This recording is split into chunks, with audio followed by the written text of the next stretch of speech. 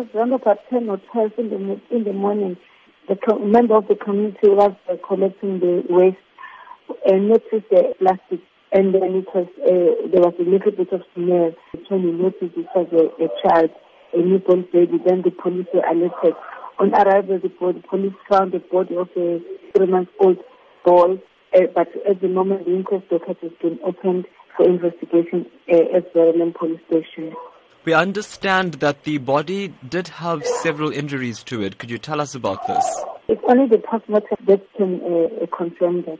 What is the process now? You say an inquest has been opened. Generally, what is the process regarding an inquest? A postmortem is investigated, and then the postmortem will be conducted.